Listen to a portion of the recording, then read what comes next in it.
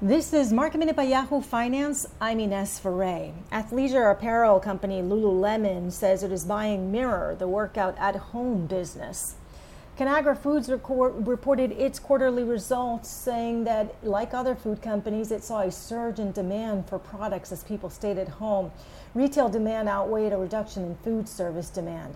Also, Conagra announced it will stop advertising on Facebook and Instagram through 2020, adding to the list of companies which are boycotting social media or Facebook because of hate speech, trying to pressure companies' platforms to do more against disinformation and hate speech. Micron is in the green in pre-market after its fiscal third quarter results. The company saw a strong demand from cloud giants. 5G and next-generation consoles are expected to drive its demand for DRAM sales.